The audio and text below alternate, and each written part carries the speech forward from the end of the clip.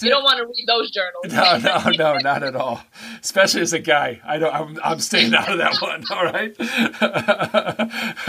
When it comes to anything, I just know women's bodies, pregnancy. I am just silent. Okay. I wish all men would be. Yeah, I just.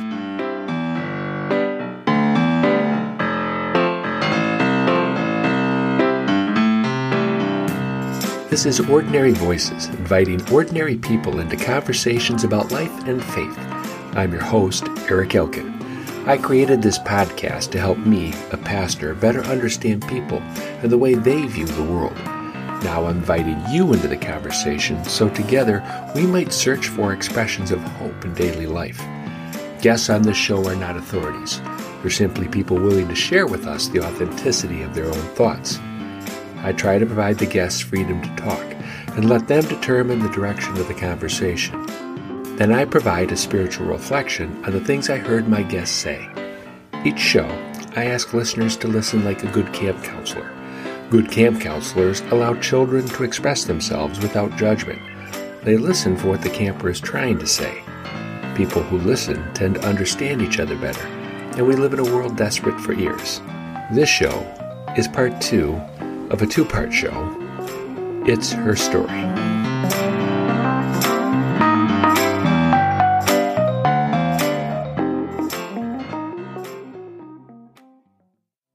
Shortly after the Women's March in January of 2017, Janine Cabrera went on Facebook and shared her story of motherhood. She posted her story in response to critics who were trying to frame the march as a pro-abortion rally for women who hated men and wanted to kill babies. Her story was long, painful, and complicated. In order to do it justice, I decided to break it up into 2 parts. In the first part, she provided the details behind her difficult journey through multiple miscarriages and the death of her 2 boys, Matthew and Jacob, who both died shortly after birth. Frustrated, heartbroken, and ready to move on, Janine set a deadline with her husband, Ivan. She would stop trying to get pregnant after her 37th birthday. Feeling sick to her stomach, though, she decided to take an old pregnancy test. Incredibly, she discovered she was pregnant. This news is amazing, a sign from God. But Janine is no longer 20 years old. As we learned in the first show, getting pregnant was not her problem. Getting the baby to go full term was. Now, in the midst of joy, the reality is her body has been through a number of surgeries, a number of treatments and miscarriages. She's tried what seems like every special treatment and drug known to doctors. So what's going to be different this time? We pick up the story with Janine and Ivan full of hope, going to share the good news with their doctor. Let's listen.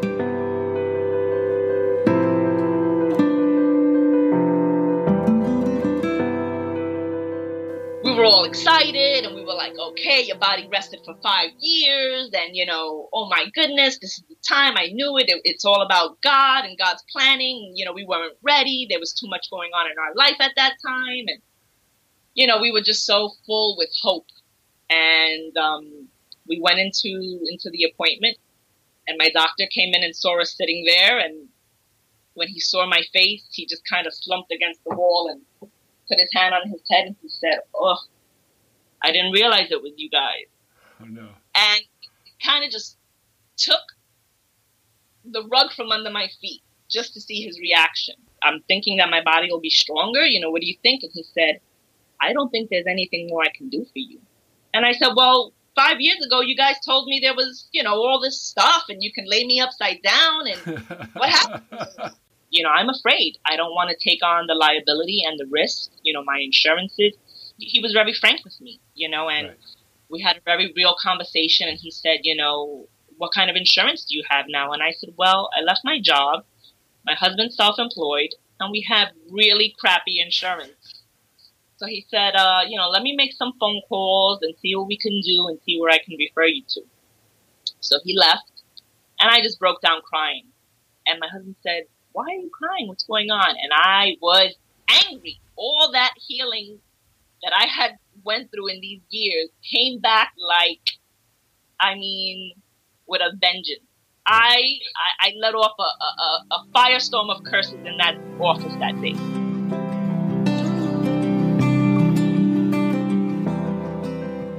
And so we left the doctor's office that day, and my doctor started making a bunch of phone calls, and he gave me this long list of, the best doctors and told me, research them, see who you want to go with, call them up, and take it from there. So that's what I did. I researched, I saw these wonderful stories and reviews of women who had success, and I picked the doctors that I thought were the best, and I called up their offices, and they said, I'm sorry, we won't take your coverage for what we have to do. And I just kept hearing that over and over and over. We won't accept your insurance. We won't accept your insurance. We won't accept your insurance. I'm not any further than I was from that first week of finding out I was pregnant. Nothing's been done yet. And my regular OB doesn't even want to accept me as a patient. I can't even find someone to accept me as a patient right now because they're so afraid of malpractice.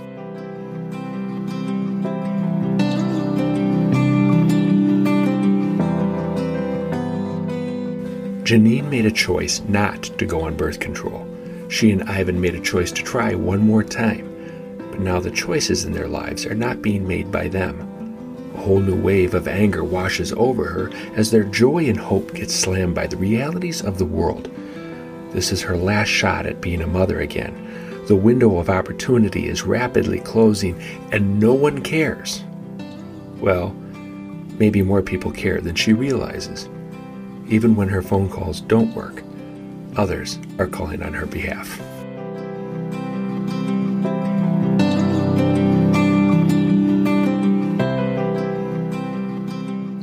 My original OB referred me back to that high-risk doctor who had done my vaginal cerclage. And we went for an appointment with him, and he was a great doctor, and he was very frank with us also. And he said, there's a lot of research coming out of Manhattan right now, but you have horrible insurance. I don't know who's going to accept you. So I'm going to do the same thing your doctor did, and I'm going to try to make some phone calls and see if anybody's willing to do me a favor and take on your case. I'll call them directly. And then I got a phone call out of the blue from a woman named Magda Brown, who was a nurse, and she said that she used to work at that high-risk doctor's office, Dr. Webby's office. And she said, I work at Columbia now, and Dr. Webby gave me a call. We're a research hospital. These are the cases we go after because this is what we need. We need this research. She said, you're a perfect case. And I said, well, what about my insurance? And she said, your insurance will probably give us a couple of $100 before what we're going to be doing with you. This is all on the hospital at this point. And I was hysterical crying with joy. I just couldn't believe what she was telling me. We're going to have you come in. We're going to sit with the medical team and talk about this new procedure we're doing, which is called a transabdominal cerclage. It's done laparoscopically with robotics, and we're going to go in through your stomach, and we're going to stitch up your entire cervix from the top down. She said, the only problem is that it's normally done before you get pregnant, and you're already 10 weeks pregnant. So there's a risk of miscarriage because we're basically cutting you open. And if you're willing to accept that risk, we have the best doctor here. He thinks he can do it. He'd like to get you in as soon as possible. His name was Dr. Advincula. Had this amazing reputation. I researched him. He's like world-renowned doctor. He had a part in developing laparoscopic technology.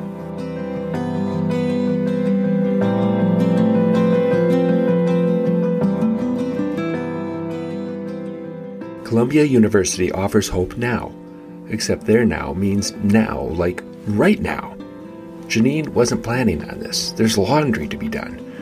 The laundry is a cover for the deeper issue. Her mind isn't ready for what her body will need to go through. Let's listen.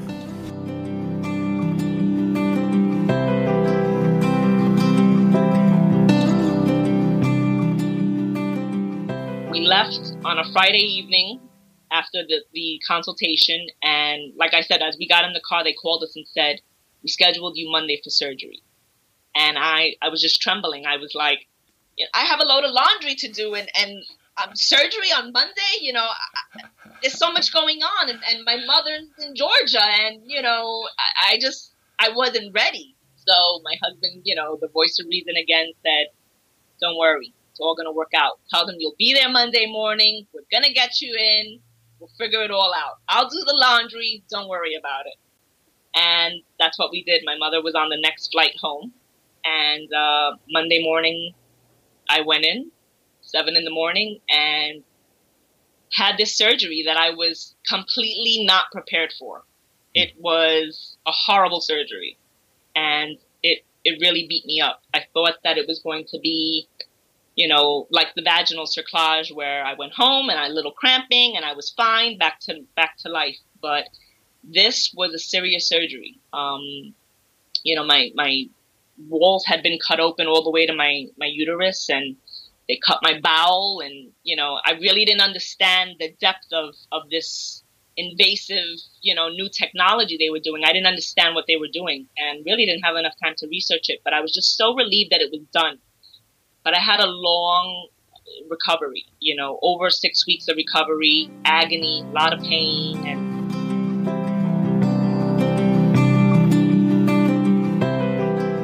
And my husband started panicking, because we live on Staten Island, and now we're going up to Columbia University, which is all the way in Washington Heights. Mm-hmm. So it's like a $40 toll, $40 in tolls every time we go up. I had to go up about 3 times a week. And my husband said, what are we going to do? I need to work. This is an all-day affair. Every time we come up here, we're here for the whole day because it's a teaching hospital. So every time you go in for an appointment, you're talking to 3 people.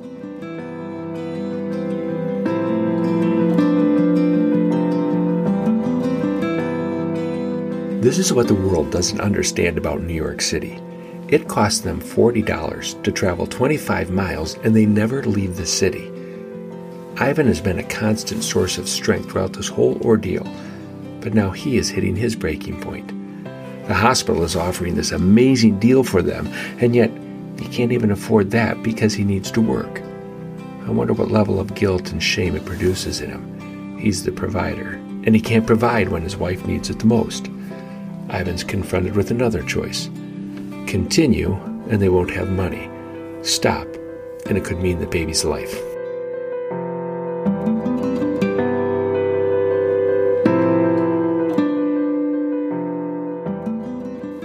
We got called in by a social worker one day, and my husband just kind of vented to her, and she said, is there anything we can do to help him? My husband said, I don't know how I'm going to feed my family in a month.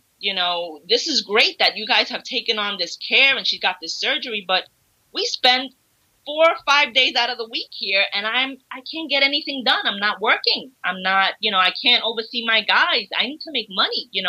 Is there anything we can do to kind of, expedite her appointments, being that we're here so many days a week?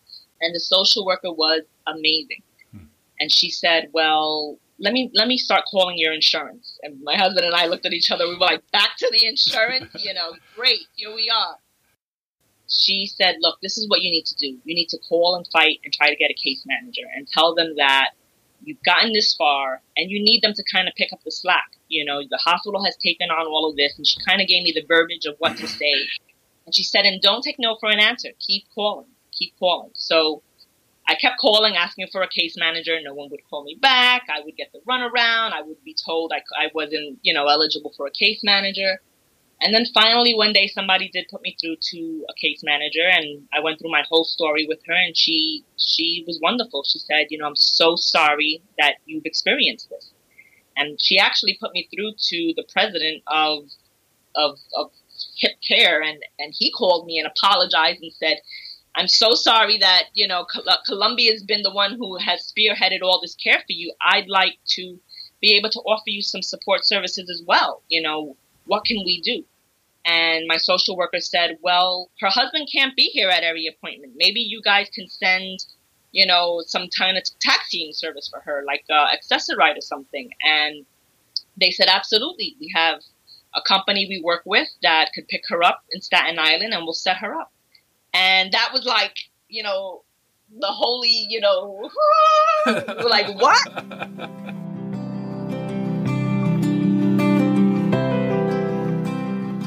The medications, again, the the hospital said, we can cover this, we can cover that, but your insurance only covers these generic versions of these medications, and we don't think they're safe. Women have gotten sick from taking these generic versions of meds. They allow any pharmacy that does compounding to create them, and they don't always have the ingredients they need, and they mass produce them, and they're not built for this type of mass production, and women get sick. I think it was listeria some women had developed and had died. There was like a big scandal about it.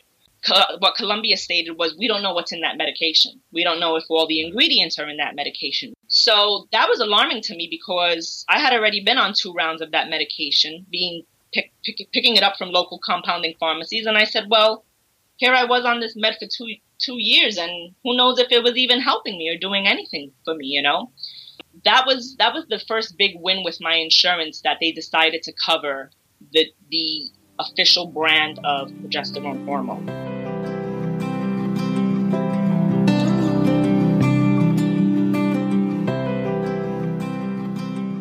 Try to imagine yourself in Janine's position.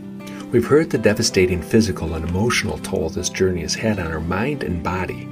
Now she finds out the treatments she had been prescribed are at best ineffective, at worst, dangerous. How does a patient know whether or not they can trust what's going into their body? How can an insurance company approve treatments doctors find unsafe, but reject treatments that are? If it had not been for Columbia University Medical Center, Janine would have been forced to have her baby in the living room of her own house without any medical attention. It's important to take note of this, because this part of her experience is formative to how Janine views the term pro-choice.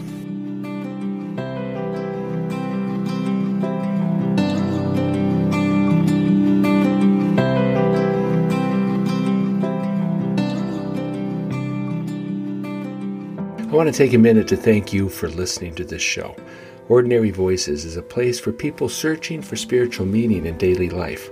We're invited into the lives of ordinary people like Janine with the thought we might find some of our own struggles in these stories, or be challenged to reframe our views. Either way, in reflection upon these voices, you might just discover hope. If you like what you hear, there are 3 ways you can help. One is to listen, and if you're hearing this plug right now, you're already successful on step number 1. Second is to share it with a friend, or to recommend it. Your recommendation is worth gold. The third is to financially support the production, because this is a listener-supported show. Please consider financially supporting it by clicking on the donate button on the website, www.ordinaryvoices.org. That's www.ordinaryvoices.org. If you're looking for more, you can go to the website to find other shows or to sign up for the daily reflections. Thanks again for listening. Now let's return to Janine. With the baby on the way, Janine discovers a different kind of grief, one she hadn't thought of before.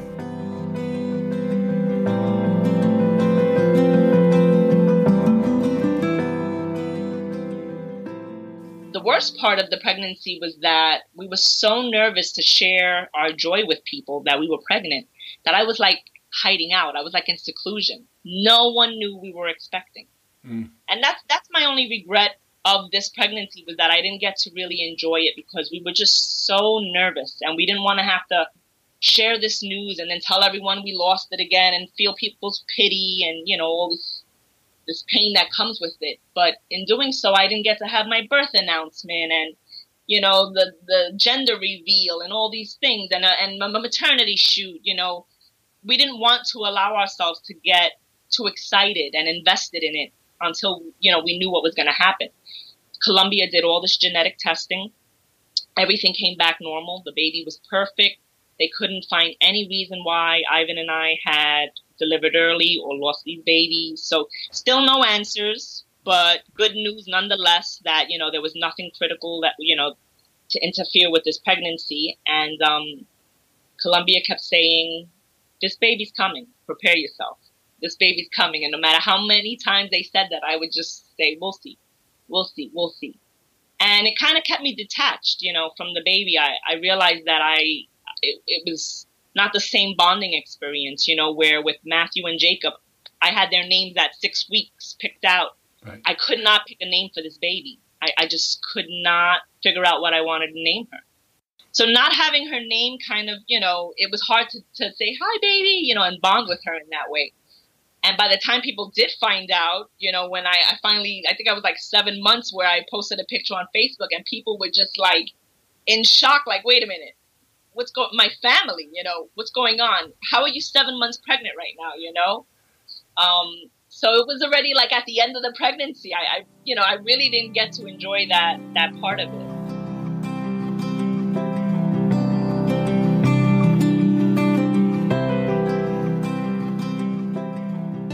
The end of the tunnel is within sight. Okay, those are Janine's words, not mine.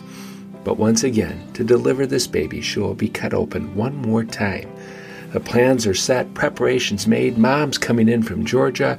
Every detail has been checked and double-checked. Well, not everything. You haven't figured it out now. Nothing in Janine and Ivan's life comes easy, except now, the ability to laugh.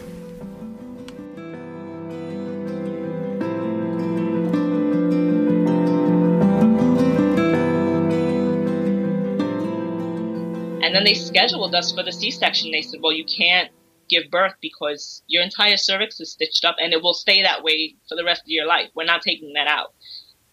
So that was a little nerve-wracking to realize, okay, now I have to have another surgery and be cut open again.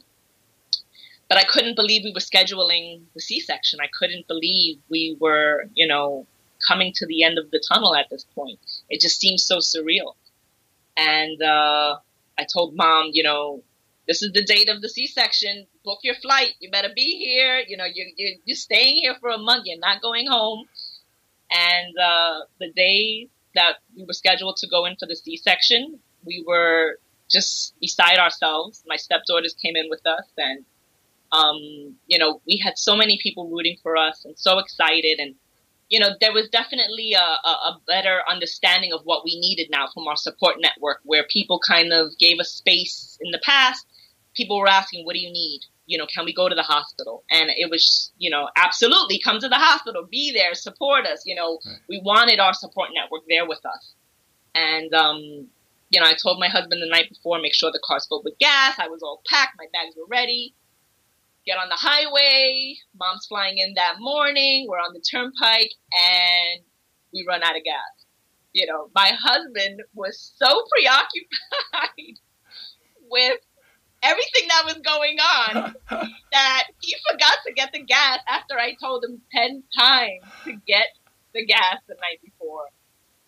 So, in the past, my temper, I think I would have lost it. My nerves, my anxiety, I would have been like, what do you mean you forgot to get the gas? But that morning, all I could do was laugh, Right. Life has really showed me that I took way too many years too serious. There was so much more time to laugh at things than to be upset about them. And my stepdaughters were just cracking up and saying, I can't believe you're laughing right now. I'm like, well, let's take some selfies. This is going in the baby book. We're going to document this whole experience. And we're going to enjoy the hell out of it, whatever happens. I'm Right. enjoying this, and that's what we did. We took selfies of AAA filling us up with gas. And, I said, we'll get there when we get there. The baby's trapped inside and, she's not Right. coming out. So when we arrive, we arrive. And Right. Thank God we got there on time and checked in and everything went so smoothly. Mom was there. And I had about 20, 30 people waiting downstairs in the waiting area, for news of this baby to come. And my pastor was there. He came. And the C-section happened. And hearing that cry was surreal. It was just, I cried so hysterically for almost 30 minutes that the doctor came in and asked my husband, is everything okay? Why is she crying so much? And my husband just said, you have no idea. You have no idea of the journey that we have had. I cannot believe this baby's here. And I just couldn't stop crying. They took me into recovery and let me hold the baby. And I was just still crying, just overcome with this emotion that this baby was really here and it was over. This experience was over. This miracle baby, survived and made it. And it just, everything just made sense at that moment, Right. Why it didn't happen for us in the past and, how spiritually immature I still was, as much as I thought that I was this wonderful Christian, I wasn't. And I was broken, and I had a lot of healing that my soul needed to do to get me to the point that I was at that day. It took me a lot of years to really realize that I couldn't sit in silence. I couldn't listen for God's word because I was so busy trying to live what I thought he expected of me, Right. And when I finally found myself in that silence, it was scary. I was so busy pushing things and wanting to take control of my life and make things happen when I felt they should happen for me, and, feeling like a failure when they didn't happen. But now I can look back and say, it was never about my timing. It was about his timing. It was about God's timing. It was about the journey he needed me to go through.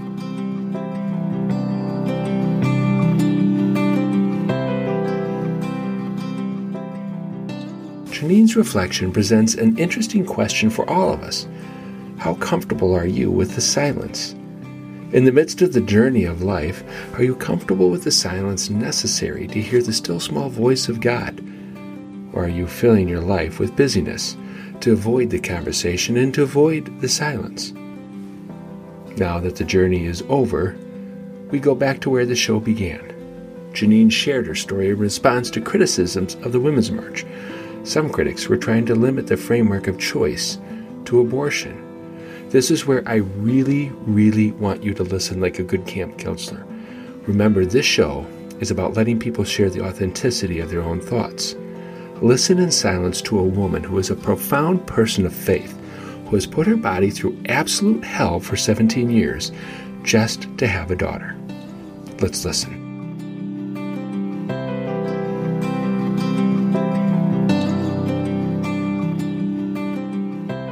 It was about the things he needed me to write about and expose and talk about the healthcare industry and the struggles I went through with my insurances and, all these decisions now that are coming about, that are in politics of wanting to make healthcare decisions for women. And, people really don't understand the journeys that happen and the complexity of women issues. Even I didn't. And I'm a woman, and you still don't understand all the different things that can occur with your health, right. And, it's really a personal decision between a woman and her family and her medical team, and no one else should be involved in those decisions. There should be no politics. I think that's the worst part of the pro-life movement, is that there's so much that's not taken into consideration. So much shame is put on the woman to just move forward, do or die, whether it risks the woman's life, whether, they take into consideration that, a woman finds out late, gestation-wise that this baby is going to be handicapped, and, maybe they don't have the best insurance or a support network. Maybe like me, my mother's in Georgia. They have no one around them. Who's going to care for this baby? Is the husband going to stay around? Does the mom become a single mom? No one thinks about these things. And then what? You're forced to go on government assistance. You have to leave your job to take care of a handicapped baby. Now you're ridiculed and shamed because you're on public assistance and Medicaid. And, there's no foresight to the extended, experience of what women go through when trying to make these decisions. And these decisions are usually made under duress and pressure and with, you need an answer. There's all these doctors coming in and they're telling you all these things, and, you don't understand what they're saying, and these medical terms and these insurance terms, and, you got to make a phone call this, get this pre-approved. And it's all very overwhelming. And you're educated.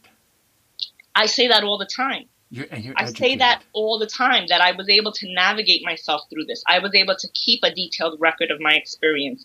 How many women are not that fortunate? They depend on their medical team to really give them the best care. And looking back on it now, through Columbia, I learned so much. Like, for instance, my local OB had me on blood thinners. I was taking these horrible blood thinners every night, injecting my belly, awful pain. And Columbia said, that research is so outdated. The blood thinners do nothing to keep you from miscarrying. And here is something that my insurance said, we'll cover the blood thinners, but we're not going to cover the progesterone. But yet no one is sharing this information. No one is sharing this research with these OBs who women in local communities depend on because they can't get to New York or they can't get to Columbia. What do women in other states do? You know, they depend on their medical team. So there really is, you know, nationwide, universally, there's no communication going on. There's no, you know, real quality of care, borderline or baseline that people are following. Every doctor is just, you know, going with what last research they heard.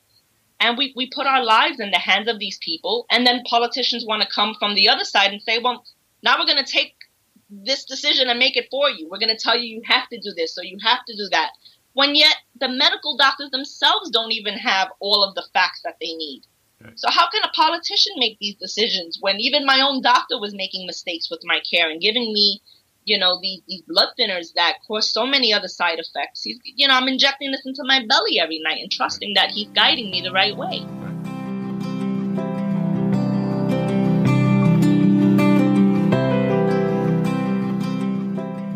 The emotions of her experience are hard to hold back, but she just wants to share what she has learned. You can choose to pick apart Janine's words, but if you're listening, she offers 3 incredible insights. One is shame. Janine feels like women continue to bear the burden of shame and responsibility when it comes to pregnancy, miscarriages, abortion, and parenting. It's important to note in the culture Janine was raised in, having children is an essential part of being a woman. I know because the same culture could never understand why Peggy and I didn't have children at the time. Several people even openly questioned me whether everything was functioning. If you're listening to Janine, the shadow of the shame was apparent in everything she shared with us. Outside voices rarely get to determine the validity of our shame. That is reserved for the thoughts in our own heads. Second, she raises the concern about laws. How can legislatures and insurance companies decide what is legal and appropriate when the medical field does not always agree? We don't even want the government telling us what insurance to buy, but somehow it's okay for the government to tell a woman how to use her body. Believing this does not mean you want an abortion. Third is her criticism of the pro-life movement for a lack of foresight to the extended experiences. The reality is, we all view the issue of choice through the lens of our own experience, especially with pregnancy and birth. What I found fascinating about Janine's story was the informative way she expanded the narrative of choice. Choice is about medication. Choice is about a mother, her family, and her medical team making the best choice. Ultimately, it was Janine's choice to continue to try and have children. What I hear Janine calling attention to is this. Where do grace, mercy, forgiveness, love, compassion, and understanding play a role in the lives of women, mothers, children, fathers, and the culture as a whole? To be fair, there are some within the pro-life movement who are expanding their message beyond birth to healthcare, childcare, mother care, and other issues. Now, before we leave Janine, let's end on a little lighter note.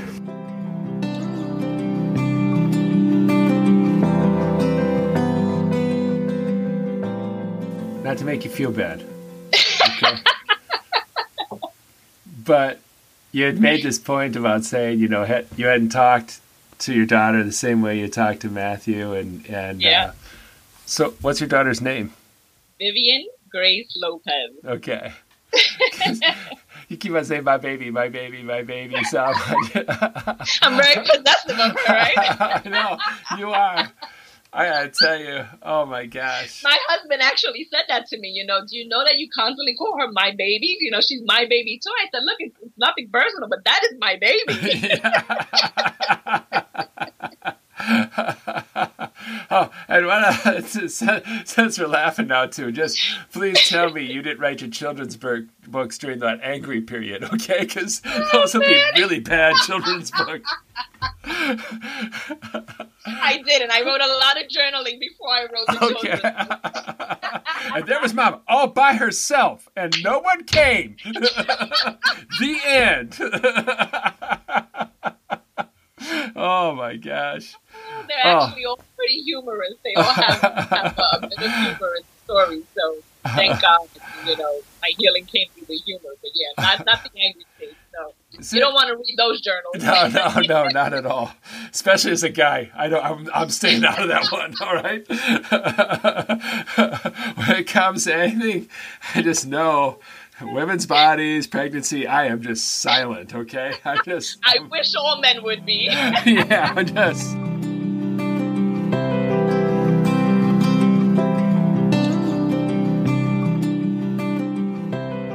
The second part of the show was more difficult to produce. As I was reflecting upon our conversation, I thought about all the people in my life and how they might receive it, how they might feel judged by it, even though Janine just wanted to share her story. I thought about women who choose not to put their bodies through what Janine did. Will they feel judged because they didn't do enough? Will women who choose adoption feel judged as though adoption wasn't a viable option in the story? Will people judge Janine because she tenaciously fought for appropriate medical treatment, like she was asking for too much? How about the people who will feel offended by the passion of Janine's own feelings regarding choice? Will they judge her? How will people judge me? And they will. These feelings pointed me in the direction of the second chapter of Romans. Therefore, you have no excuse, whoever you are, when you judge others. For in passing judgment on another, you condemn yourself, because you, the judge, are doing the very same things. We all judge through the lens of our own experience. When someone's experience is different, we feel as though our experience is being judged as not valid. So we attack, we counter-judge their judgment so as to disqualify it. But then we are only wanting our judgment to rule. Janine did not share her story to judge, even though the passion of her telling it may feel like it to some who are listening. What I heard her say in the passion of her story is this: why can't we love people into the decisions that will produce life, and life for all? Why does it always have to be a law, a judgment, and a shadow of shame? Ultimately, judging is not our job, but God's. We're given the more difficult task to find ways to share God's grace, mercy, forgiveness, love, compassion, and understanding, so all of God's children might know the fullness of life. I pray you will know the fullness of life, like little Vivian and her family.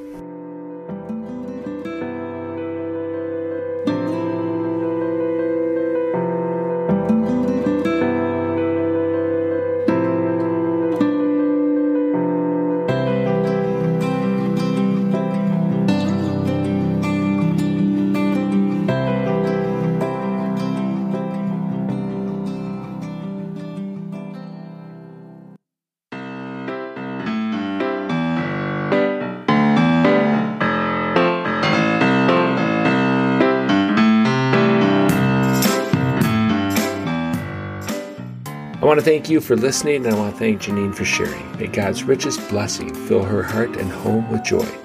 Join me next time when I talk to Dr. Tom. Dr. Tom. Isn't that a great soap opera name? Anyway, I talked to Dr. Tom because I thought it might be interesting to hear an OB's version of his struggles with birth, insurance, and medical malpractice. Until then, be gracious, merciful, and abounding in steadfast love, because your neighbor needs it, and so do you. If you like what you heard, please share it with a friend. People are hungry for a spiritual conversation and in deep need of finding hope. Remember, sharing is caring. Go to the website ordinaryvoices.org. That's ordinaryvoices.org to find other shows and to sign up for the daily devotions. This is a listener-supported show. If you enjoy it, please consider financially supporting it by clicking the donate button on the website, ordinaryvoices.org. Thanks again for listening, and I'll be back with you soon.